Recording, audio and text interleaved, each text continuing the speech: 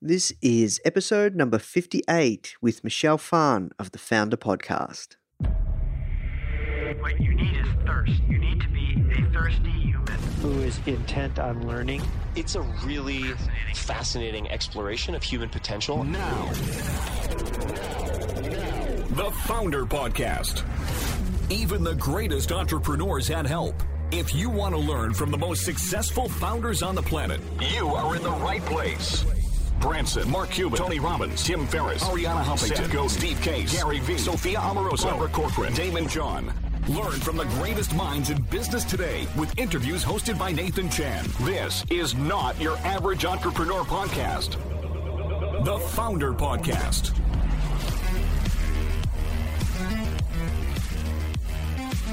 Hey guys, thank you so much for tuning in. Before we start today's episode, I just want to let you know that our goal at Founder is to help entrepreneurs succeed however we can by giving away high quality content in the form of interviews, blog posts, podcasts, YouTube videos, you name it. We put out so much content to help you. And another interesting project that we're working on right now is partnering with world-class founders like Damon John, Alexa Von Tobel, Greta Van Riel, and so many more to teach crucial skills like negotiation, finance, e-commerce, and so much more. So if you'd like to get access to these free trainings with founders like this, which is 100% free, just go to founder.com/free. Okay, so now let's talk about today's episode. Arigato. Just had to mix up the flow, guys. Hello and welcome to another episode of the Founder Podcast. My name is Nathan Chan. I'm coming to you live from Melbourne, Australia. Another awesome episode for you. We have Michelle Phan, and she's the founder of a company called Ipsy, and she's also an extremely successful content creator and vlogger.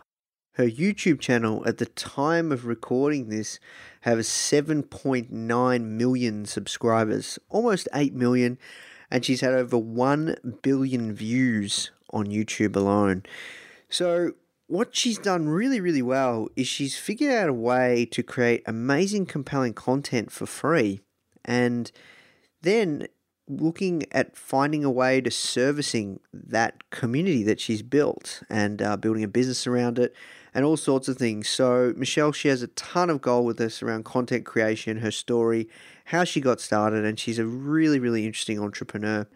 So if you want to understand this whole YouTube thing, if you want to understand content marketing, if you want to understand how to be more creative with your business and the content you're putting out there, you're going to absolutely love this interview. Michelle's a really cool entrepreneur, and that's it from me, guys. Now let's jump in.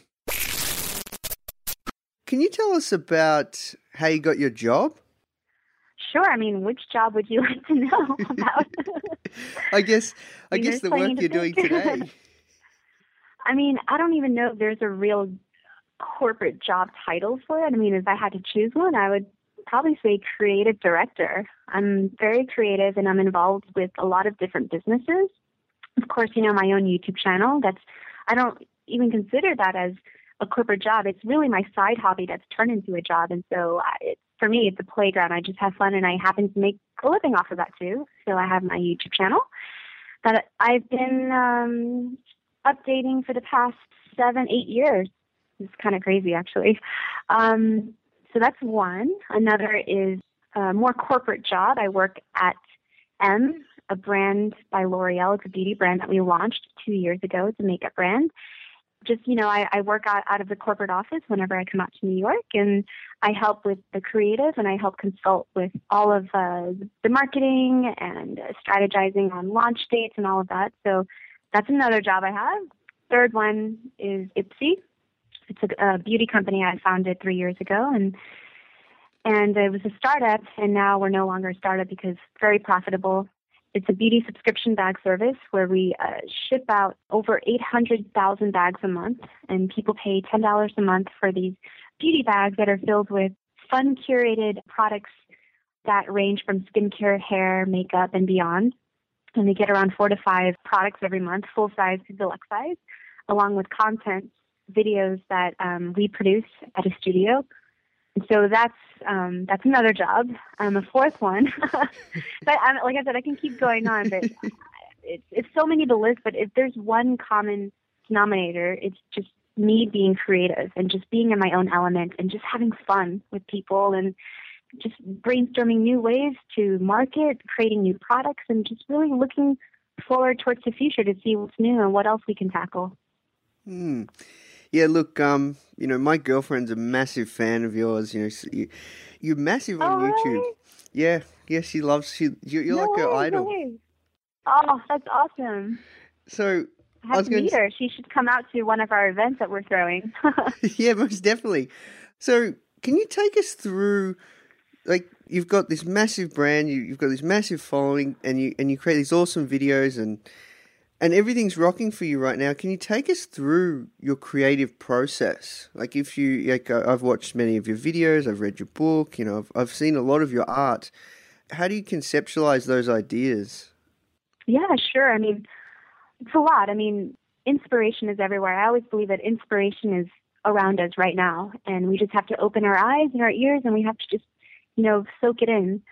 So I'm always on the hunt for the new, newness, and also oldness too. I'm very inspired by the past and by the new.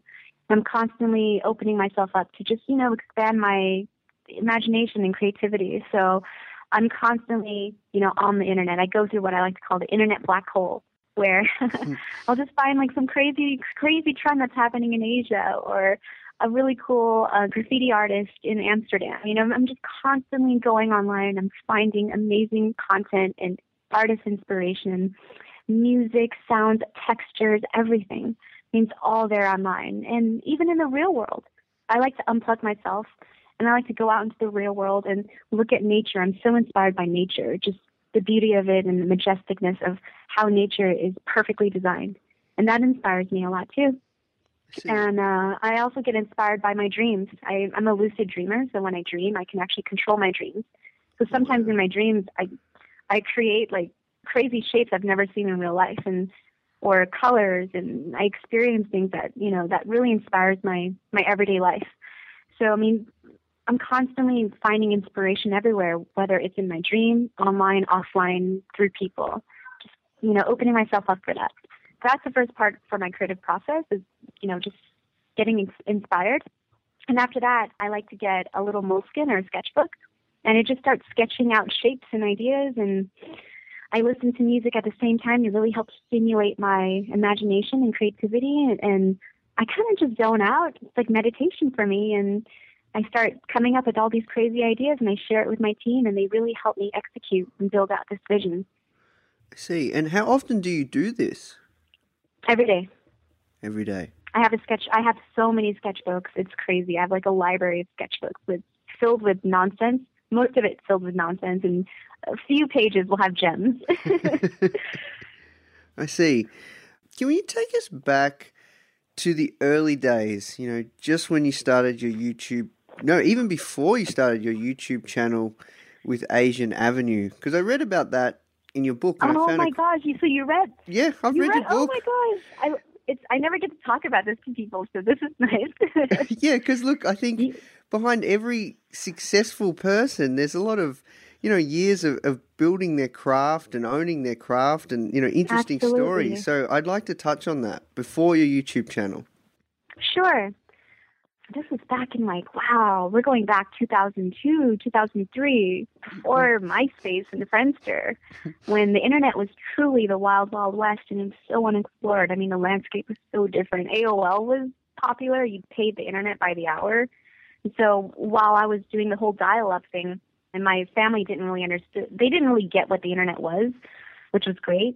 So during this time, late at night, when no one was on the phone and I could have, complete access to the internet, I stumbled upon this social media platform for Asian people, because back then, I mean, it was really tough for me to find a community that I could just share my culture with, because I was in Florida, and I was one of the few, if not only, Asian person. So it was really hard for me to connect with other people of my kind, and not that I'm not racist or anything. It's just nice to just meet someone else who's Vietnamese or Asian, so we can share or vent about the same situations that we're going through with our parents. Because, my family came here, and so I don't know how you guys define it. I'm second generation, so I don't know how you guys define it in Australia. Some people consider me to be first generation. So basically my family came to America after the Vietnam War, and I was born in America, and I had a really tough time relating to a lot of people at my school because when I was in California, there was nothing but Asian people at my school. So it was easy for me to just, integrate myself. And it wasn't until I moved out to Florida, I was one of the only Asian person, and I felt like an outcast. And so the internet was really a place for me to find a community and belong to a group, and that happened to be Asian Avenue, so it was perfect. And I signed up for my profile, and it was different back then. It wasn't like Facebook or social media sites today. It was still very new. I had to learn how to do HTML, so I taught myself HTML. Oh wow! And yeah, it's crazy. And I built out my Asian Avenue site, and it was one of the most popular Asian Avenue sites back then. And after Asian Avenue, I went on to Zanga. I don't know if you know about Zanga. It was a very, very popular blogging site back in the early 2004, 2005. And I built out my Zanga page and put out really good content, and I was the top most subscribed Zanga person. So I always had this track record of just really learning the space, creating good content, and putting it out there. And for some reason, I just happened to be very popular. And I never did it on purpose. I just focused on putting out good content, and I just happened to be popular. And when Zanga kind of lost steam, then I jumped on to YouTube. And then I haven't looked back since. So it's kind of crazy, like you said. Like, it's true. I really, had a lot of time to nurture my craft, which is really storytelling. Storytelling and sharing, and having a two-way dialogue with my audience. Yeah, I see. And that's something I really want to delve deep on because it's something you're very, very good at, and content is massive right now. So I'm curious, you said you always created good content. How do you define and how do you know it's good content? You have to understand your audience before you create any content. You have to love what you're creating. And I always believe you need to be your own number one fan before anyone else. And so creating something that you yourself would love and enjoy. And there's going to be a niche market that's going to love and enjoy what you love. It might not be mainstream or mass, but the internet has given people the capabilities to reach a niche market. And the word niche has evolved. It doesn't mean something small anymore. Niche can mean 10 million viewers. I mean, they can mean massive followings, but still very niche. So I think, first foremost, just be your number one fan. Know what your vision is when you're telling the story. Like, what is the underlying theme? What are you trying to convey? What's your message? And having a strong structure to really execute that story, a beginning, middle, and end. So as a child, I loved stories. I read so many books. I read so many books to the point where I ran out of things to read in my own library I had. And so I became really bored, and I started reading the encyclopedia. Wow. So I always had this fascination to just learn. And when the internet came on board, it was crazier for me because it was more up to date than the encyclopedia. And, with Wikipedia now, I'm always constantly on Wikipedia reading new things. So that's another element of storytelling that's strong, is just constantly updating yourself and educating yourself with stories from the past, present, and looking towards the future.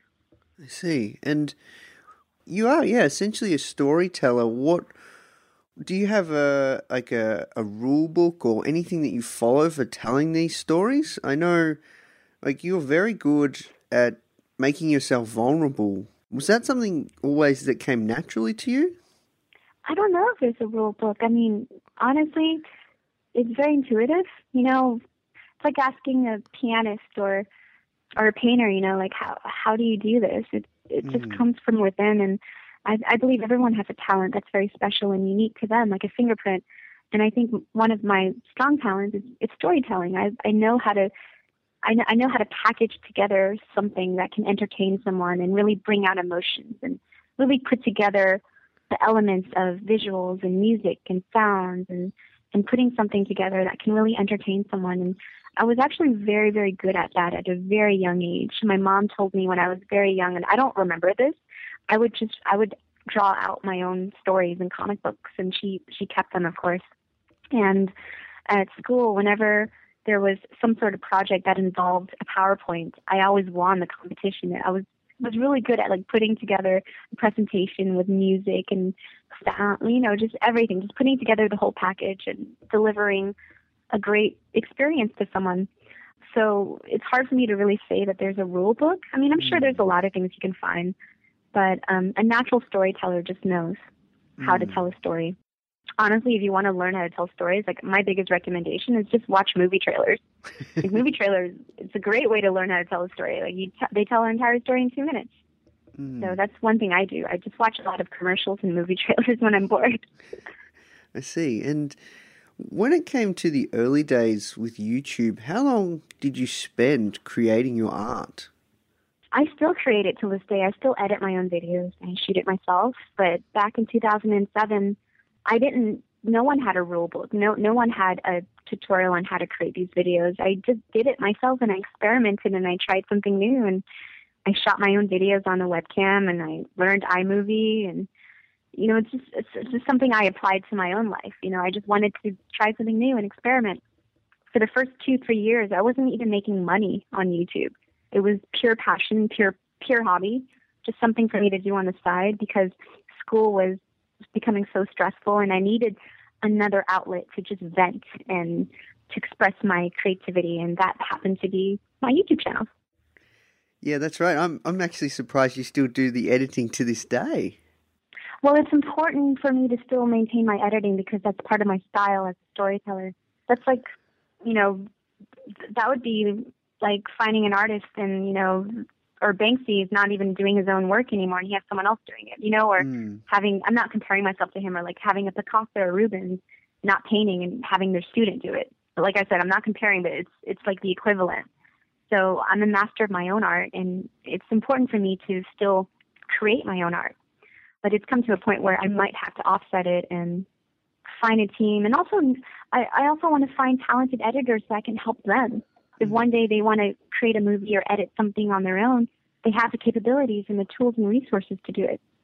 Okay, and you mentioned that for the first couple of years you weren't even really making much money. Did you ever think that this YouTube thing would take off and you would create this business and build a community, and now you've got your other companies and stuff like that? Did you ever think that it would get to that?